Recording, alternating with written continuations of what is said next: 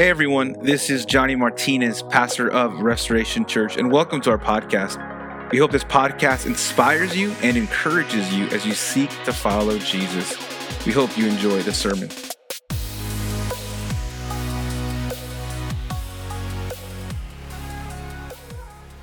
About Christmas is the lights. Anyone else love the lights at Christmas season? Okay, I see a couple of hands. One, two. Let's show. Yeah, there we go. A couple of you guys love the lights during Christmas season. I love, driving down my neighborhood and seeing all the houses with the lights. Of course, my house doesn't have lights. I like to see the lights. I don't like to put the lights in my house. I think I've been telling Christina for the past 6-7 years, I'm going to do the lights this year. Nope, no lights at my house. But I love the lights. I love how beautiful they look in people's houses. I love the shopping centers. Anyone like that? It's just weird, right? When they start putting the lights in the shopping centers, I'm like, oh man, hot chocolate, Christmas season, just, my Starbucks drink, my frou-frou Starbucks drink. I love that season. But I love how beautiful the lights look at people's houses and shopping centers at the mall and stuff like that. But even more than that, I love the lights during Christmas season because of what they represent. I love the lights because they represent something much deeper than just beauty and, hey, the lights look cool, the shopping centers look cool. They represent something much greater and much deeper. I love the lights because they symbolize the ultimate light, that is Jesus, that came into a dark, dark world. And that's what I think about when I think about the lights. I think about the light of Christ that was shown in my own heart to give me life when I was in darkness. And so not only do I love the lights because they symbolize the light of Christ into a dark, dark world, but they also symbolize your light, my light, the way we shine our light in a dark, dark world. Jesus says in Matthew chapter 5, he says, "You are the light of the world. A city set on a hill cannot be hidden, nor do people light a lamp and put it under a basket, but on a stand, and it gives light to all in the house. In the same way, let your light shine before others, so that they may see your good works and give glory to your Father who is in heaven."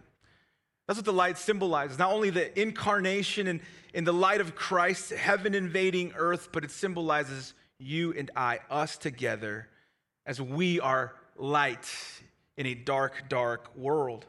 And so the questions that we must ask ourselves this morning are these. Is our light hidden or is it seen? Is our light dim or is it bright? Is our light bringing glory to self or glory to God? And so, friends, this morning, as we look at another song surrounding the birth of Christ, my hope is this. My hope is that your light would be rekindled, that your light would be ignited by the ultimate light through the song that we examine today. And so if you have your Bibles, will you turn with me to Luke chapter 2? Luke chapter 2, we're going to be looking at verses 28 through 33. Luke chapter 2, verses 28 through 33. As you're getting there, let me just kind of set the context for a second. This is Simeon's song. This is Simeon's worship song to God. And so here's what's happening. Jesus at this time has already been born. We kind of skipped the birth of Christ because I want to touch on the birth of Christ on Christmas Eve, so we kind of skipped ahead. But so at this point, Jesus is already born. It's 40 days after he has born, and he's going to be presented at the temple by Mary and Joseph. They're taking Jesus to the temple to be presented there. It was a common practice by the law that they would present every firstborn male, and so they're presenting Jesus. Now, there was a man, a righteous man named Simeon, and this man had been given divine revelation, a divine visit by the Holy Spirit that he wouldn't die until his eyes have seen the Messiah. Okay, that's what the Holy Spirit told him, that he would not die until his eyes would see the Christ. And so at the right time, through God's providence, Simeon was guided to the temple by the Spirit to finally have this encounter with the long-awaited Messiah. So before we dive into the text, let's just pause our hearts to pray. God, we thank you, we love you. We pray that you would ignite, rekindle our hearts for you, for your glory to shine bright in a dark, dark world. God, speak to us through your word.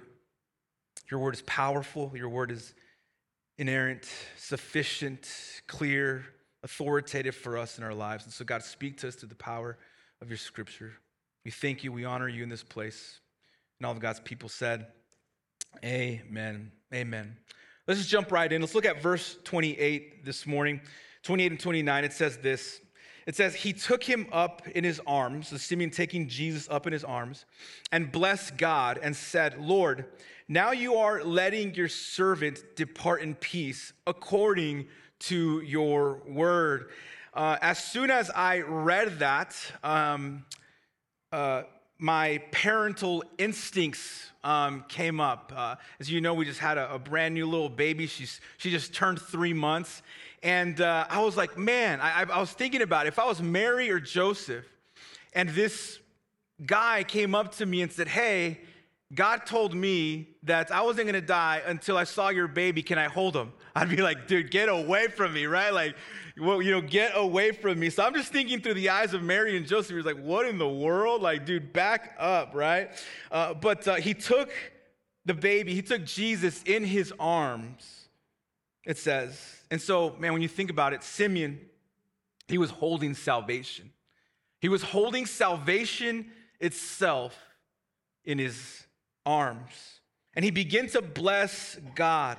Now, this word blessed here means to praise, right? It's kind of where we get our word for eulogy, to praise someone. And so he's praising God. He's worshiping God. And he tells, he's worshiping God. And as he's worshiping God, he says, God, now you are letting your servant depart in peace. Like, now I can die because I have seen your salvation, because I have seen the Christ. I can now depart in peace. Meaning, not that he can leave the temple, but that he could finally just pass away and die, which really made me think about something which we don't really think about a lot, and that's death, right? It's not the main point of this topic, but I just want to hit on it just really briefly. We really don't like to think about death a lot, right?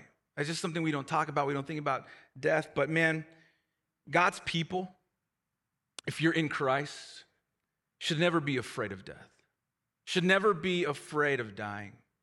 Because if you're in Christ, you're departing in peace. 2 Corinthians 5:8 says, Paul says, yes, we are of good courage, and we would rather be what? Away from the body and at home with the Lord. When you're away from the body, where are you? You're with Christ. You're with the Lord. You're with God. Philippians chapter 1, verse 23 says, I am hard pressed between the two. My desire is to what? To depart and be with Christ. For that is what? That is far better. And so there's no fear for the believer to depart, because we depart in hope, we depart in peace. And so that's what Simeon's praising God here. He's singing, God, thank you. I've seen the Christ. I'm departing in peace according to your word. God promised Simeon that he would not die until he saw the Messiah. And that is exactly what happened. That is exactly what happened. And so Simeon here is essentially praising God for his faithfulness, that God always keeps his promises, that God doesn't break his promises. And if you've been with us for the last 3 weeks, what has been a theme that's been consistent in every single song? It's been God's faithfulness. Every single worship song around the birth of Christ has an element of God's faithfulness, of God's covenant-keeping promises. And so may I just remind you, church, for the third time, that God is faithful, that God is good. Because although maybe you've been with us every single week, we have a really, really bad memory, don't we? We forget, we're very forgetful. And may I remind you this morning that our forgetfulness does not nullify God's faithfulness. He's faithful even when we forget. But let me just remind you that he is a faithful God, that whatever he says, he will do. And I hope and I pray that you would just cling on to that. He's a faithful, covenant-keeping God who never breaks his promises. And so Simeon now gives us the reasons for breaking out in praise. Look at verse 30. He says, "For my eyes have seen your salvation."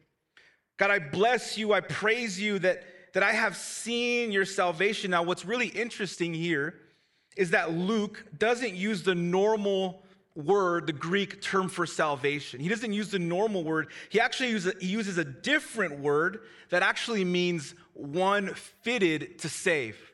One that is fitted to save. That Jesus is the only one who is perfectly fitted to save imperfect people. Jesus, according to Paul, according to the scriptures, we only have one mediator. Jesus is the mediator between God and man. He's truly God and he's truly man. He's perfect, he's sinless, and he is the only one who is perfect that can save imperfect people. Where everyone else failed and where Israel failed and everyone else failed, Jesus is the fulfillment of that. He's perfect. He doesn't fail. He's a perfect Savior. And so Simeon praises God for that. Look at verse 31. He says that you have prepared in the presence of all peoples. That he's prepared salvation in the presence of all peoples. Now, I really thought about that, the whole idea of preparation. That God prepared salvation in the presence of all people. And so what does that refer to, that God prepares something? Well, to prepare means to plan, right? Like when you prepare dinner for a guest, like you plan out the dinner, you clean the house, like you get ready, like there's a plan for that. And so the idea of God preparing salvation for all peoples speaks of God's redeeming plan in salvation history. That God had a plan from the beginning, from the moment Adam and Eve sinned. God had a plan and prepared salvation for all peoples, all types of peoples. Let me just give you this thought here. In Genesis chapter 3, at the fall, Genesis chapter 3, verse 15. This is right after the fall. God is speaking to Satan through the serpent. Look what it says here. He says, "I will put enmity between you and the woman, and between your offspring and her offspring," right? And so essentially what's going on here is like, hey, there's going to be enmity. There's going to be conflict between the people of God, believers, the people of God, and Satan and his demons and the people that hate God, right? There's going to be conflict because sin has entered into this world. There's going to be tension. There's going to be conflict. There's going to be chaos, hatred, and all of those things. But then look what he says. He says, "He shall bruise your head." He's speaking about Jesus. "He shall bruise your head," speaking to the serpent, "and you shall bruise his heel." Now, what does that mean? Well, we know that a strike to the heel is not as bad as a strike to the head, right? A blow to the heel is a lot less impactful than a blow to the head. And so essentially this here, church, is a preview of the gospel. This is the first message of the gospel, the good news of the gospel. That someone is going to come and bruise and crush the head of the serpent, Jesus Christ, through his life, death, and resurrection. And so from the beginning, from the fall, this first gospel, God had a plan in redeeming a people for himself. And Simeon says, all people. Doesn't matter what you look like. Doesn't matter where you're from. Doesn't matter how much money you have. Doesn't matter your education. Doesn't matter your skin.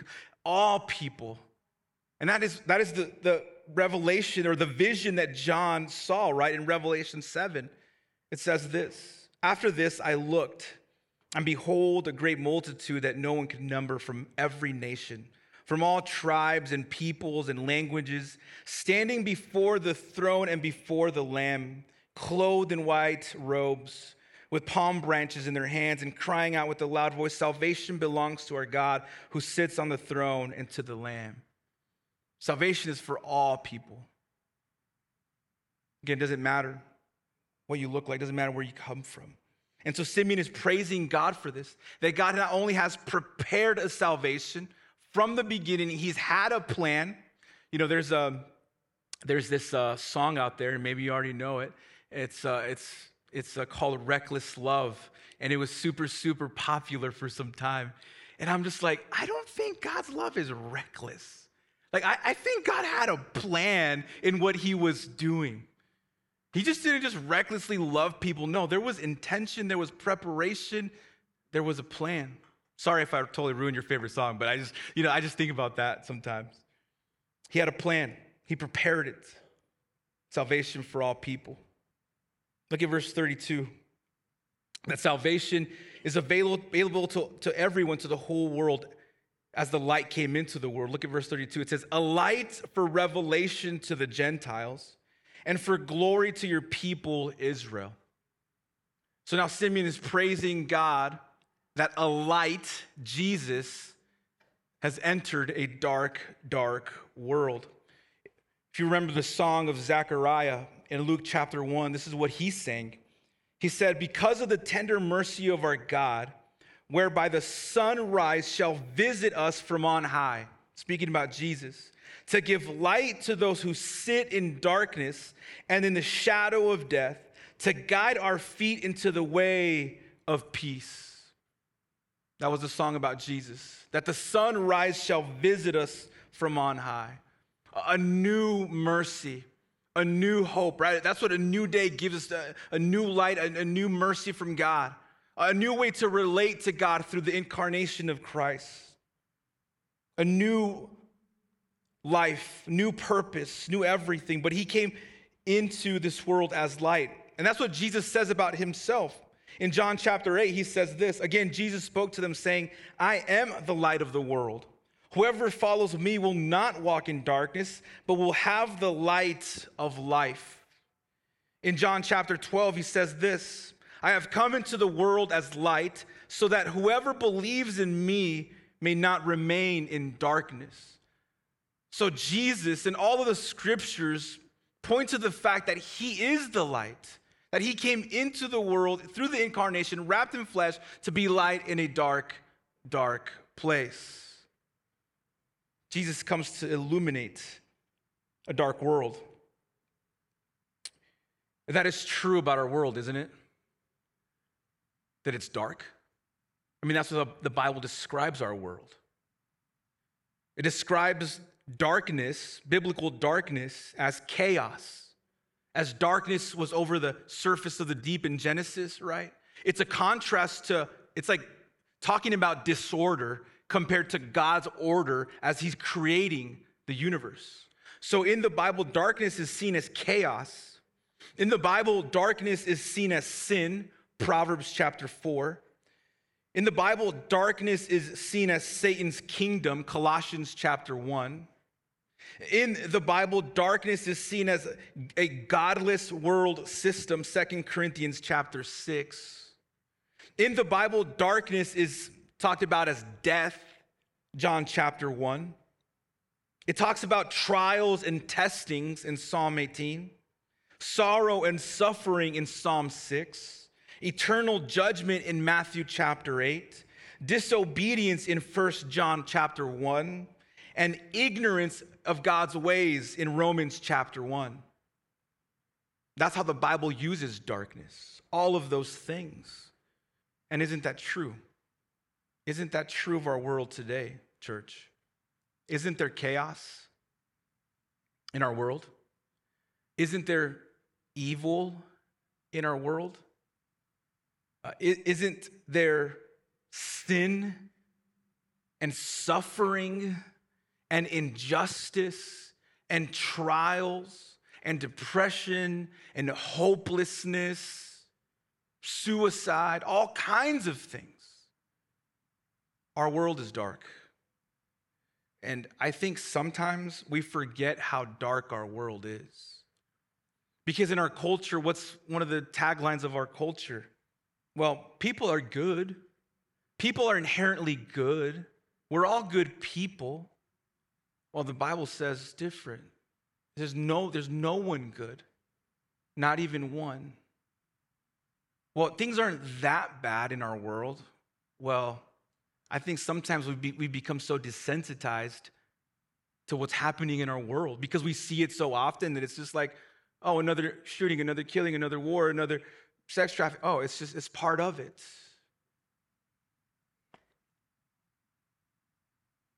It's dark. It's dark. We live in a dark world. But what is light for? What is the purpose of light? I can give you two reasons, and there's two reasons that actually Simeon points out in this worship song. The first is light is helpful for us to see, isn't it? Like to see things. Light is helpful for us to see. And look what he says. He says in verse 32, a light, what? For revelation to the Gentiles, or Gentiles, a non-Jewish person. So light helps us see. You see, the word revelation here means to make fully known or to disclose. To make fully known something that was hidden, something that was disclosed, something that we couldn't see with the light. Now we can see it. When I was a youth pastor, I had this amazing idea. As a youth pastor, I had a lot of great ideas. And one of the best ideas I had as a youth pastor was to do this. I decided to do an event called blindfolded dodgeball, okay? Blindfolded dodgeball. Now, you could probably imagine how that went. I kid you not, okay? I kid you not. There was some broken bones that Sunday morning. There really was. Someone broke their toe, and it was awesome. Like, it was awesome, right? But they couldn't see. They were blindfolded. They were throwing the ball at each other. They were hitting each other. I had no blindfold. I was seeing everything. I got the revelation from God. But they couldn't see anything because they were blindfolded. And so the Gentiles were blindfolded. They couldn't see the light of Christ. But with the coming of Jesus, with the coming of light, he has removed the blindfold so they can see clearly the hope and salvation that is available to them. We need that revelation from God. Because at one point, believer, you and I had the blindfold on, spiritually speaking. 2 Corinthians chapter 4 says, in their case, the God of this world has blinded the minds of the unbelievers to keep them from seeing the light of the gospel of the glory of Christ, who is the image of God. Man, the God of this world has blindfolded people, has blindfolded unbelievers from seeing the light of Christ. For that we proclaim is not ourselves, but Jesus Christ as Lord, with ourselves as your servant for Jesus' sake. For God, who said, let light shine out of the darkness, has shone in our hearts to give the light of the knowledge of the glory of God in the face of Jesus Christ. The enemy tries to keep us blindfolded, but Christ shines his light into our hearts so that we can see Jesus clearly, so that we can see our need for a Savior, so that we can see our own sinfulness, repent of our sins, and place our faith in Christ and receive that hope and eternal life and forgiveness of sins. And so Jesus came to be a light, not to keep people in darkness. The question this morning is this: have you seen the light? Has the light shone in your heart? Or are you living in darkness? Have you seen the light? Have you seen salvation in Jesus Christ? Have you seen your need for a Savior? Have you seen the light? And so light is not only good for us to see things, but it's also good for us to be seen, isn't it? Like you can't see each other in the dark. We can't see people in the dark. But it's also good for people to be seen. And that's exactly what Simeon says here. He says, a light for revelation to the Gentiles and for glory to your people Israel. So now what does that mean? You see, Israel was God's special and chosen people who would be used by God to bless all of the world. And so through Israel, the Messiah would come to bring salvation for all people.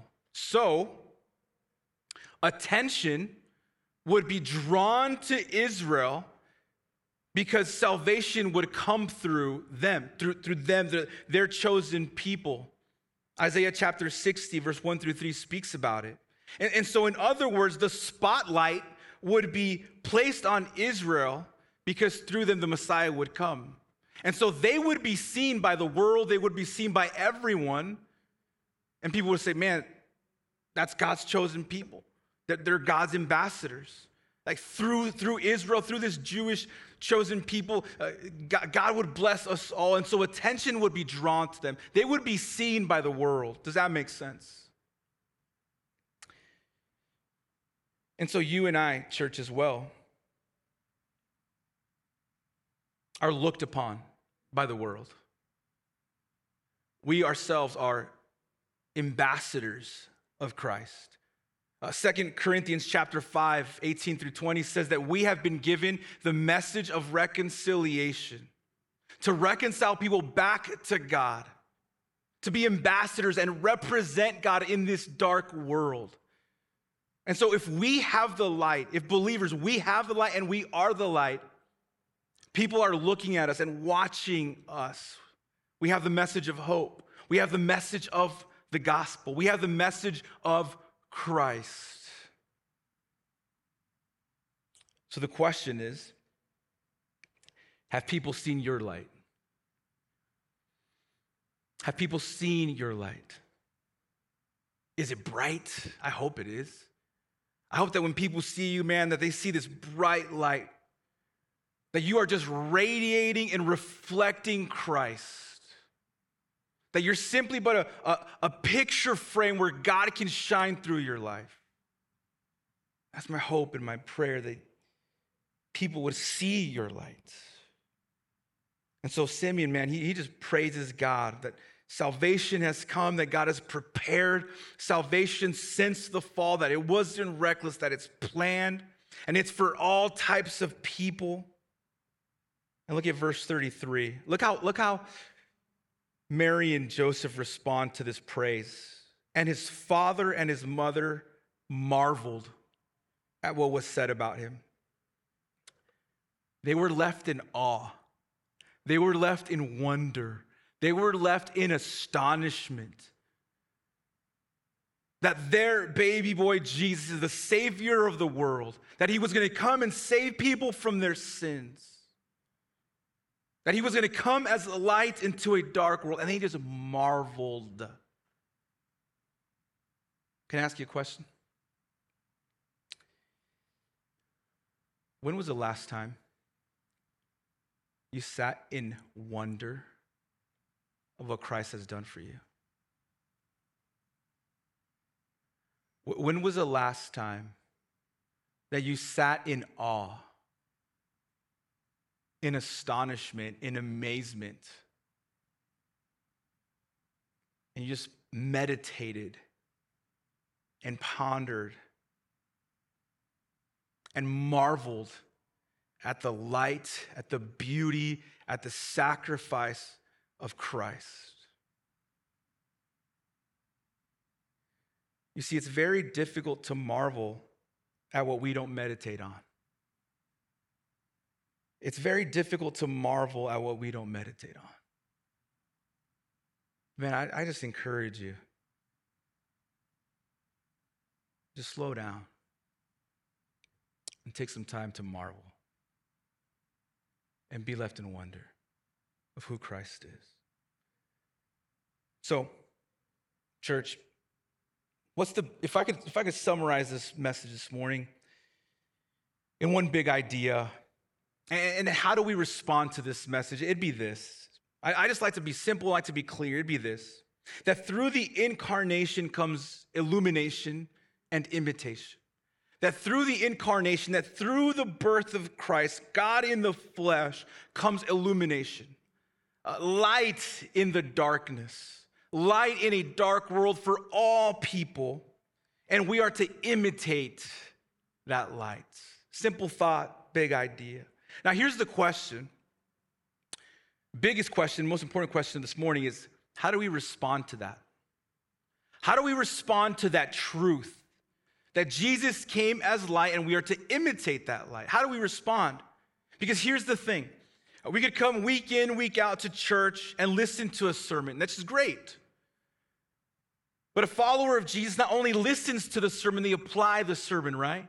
We're not only hearers of the word, we're doers of the word. So let me just get very practical when it comes to responding to this message. Because I believe that God's word demands a response. It's not something we just listen to and that was cool and then we just go about it. No, it demands a response. And the first thing is this. I have three brief practical things. The first is this. I want to encourage you to let God's light shine in you. To let God's light shine in you. You see, here's the thing. Light is needed for life. You see, we need the sun. If we don't have the sun, there is no life at all. At all. Like, this planet just crumbles without the sun, without the life. There's no life. No light, no life. And so I'm talking to you this morning and online that don't have a relationship with Jesus. You need the light for eternal life. You need the Son, Jesus, for life. Let the light shine in you. How do you do that?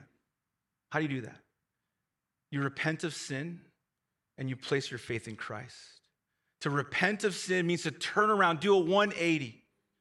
You're walking away from your old life, your old ways, and you realize that God's ways are bigger and that God's ways are better, and you turn away from your life of sin towards Christ.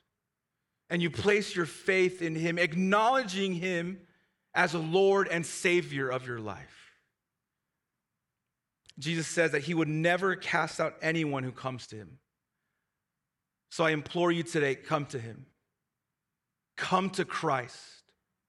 Today is the day of salvation. We're not promised tomorrow. It's today. Today. Eternity matters now. Eternity matters today. Let the light of Christ shine in you so deep that it transforms your life. Number two, let God's light shine through you. Believer, I'm talking to believers now. Let God's light shine through you. Now, we're about to head into Christmas. And sometimes it's a little hard to let our light shine during the holidays, especially when we see family and friends that are a little hard to love, right? And we're going to see people that maybe have hurt us. We're going to see people that, man, like, I'm not happy to see them. Man, it's a perfect opportunity for you to let your light shine. To love them regardless of what they've done to you or how they've treated you. Let your light shine. Go first. Always be first. Be first to love. Be first to forgive. Be first to give. Just a practical way right now that we can let our light shine, especially with people that have hurt us or hard to love. And as we let our light shine in a dark world, as we're walking in the light, in obedience, in holiness, in righteousness, dependent on the power of the Spirit, I want us to be aware of some dangers. I want us to be aware of what I like to call light dimmers. Things that dim your light. Briefly, let me give you briefly 4 things that dim your light. Number 1, it's comparison. Comparison dims your light. Man, I'm not a super Christian. Like, they read their Bible, they serve, they give, they have the perfect family. My light doesn't matter. And so when we begin to compare, that dims our light. No, you stay in your lane and you do what God's called you to do and you shine your light. There was a study done in like 1940 of how far you can see a light. Like how far you can see a light. And so they took like a candle, and you could see a candle flame in the darkness, unobstructed, from 30 miles away. From 30 miles away, you can see a candle flicker. Your light is important. Don't compare. Don't compare. Let your light shine bright. Because what you might see as insignificant, God and the world sees it as big and important. The second light dimmer is compromise. 1 John chapter 1 talks about walking in the light and not in the darkness. When we compromise on the word of God, when we live apart from the word, when we live in sin and disobedience, we are compromising.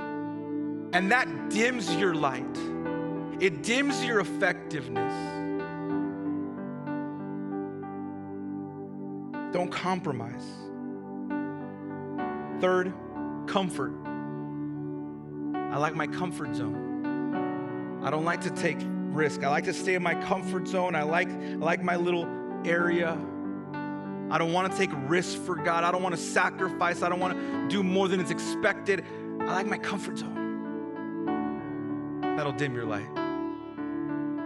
Complacency, going through the motions, checking the box Christianity, that'll dim your light. Comparison, compromise, comfort, complacency, be aware of those. They will dim your light quickly. But I'll tell you what, you know what will ignite your light? The Word of God. The Scriptures, God's Word for us will ignite you and set your life on fire for the whole world to see. Third, lastly, let God's light shine beyond you. Beyond you. Marvel. Marvel at God. Worship God. Adore God. May your affections and passions be ignited so where you can just marvel at God's light that shines beyond you. Take some time this season. Take some time tonight to marvel at this light that is far bigger and greater than ourselves. To adore Him for who He is. To worship Him and worship Him alone. And that's what I want to do as we close today. May we just worship God.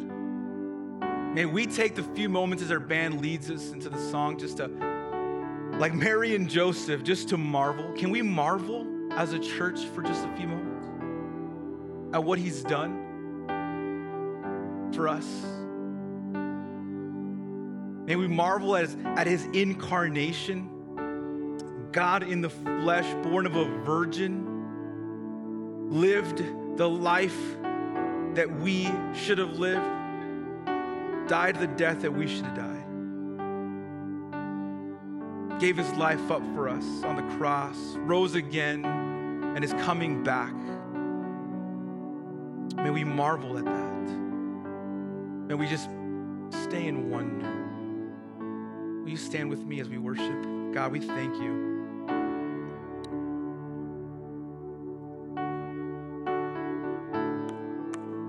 We marvel. We are left in awe of You, Jesus, of who You are, of what You've done. that through you, we have light. We're no longer in darkness. We're no longer hopeless. We're no longer slaves to sin. We're forgiven and redeemed. We have joy and peace, eternal life.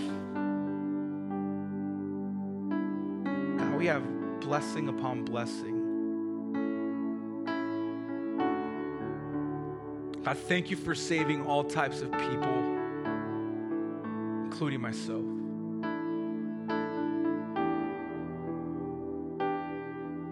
Thank you for offering salvation to the entire world. And God, I pray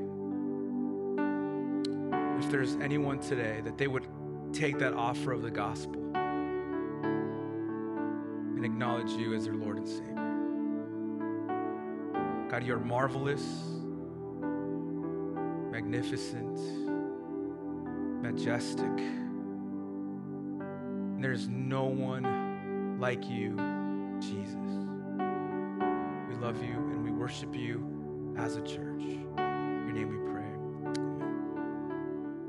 Amen. Thank you for listening. Special thanks to those who give generously to this ministry. Without you, this ministry would not be possible. If you feel led to give, please use the link below as we seek to make a difference in people's lives. Also, please make sure to share this with your family and your friends. Again, thank you so much for listening.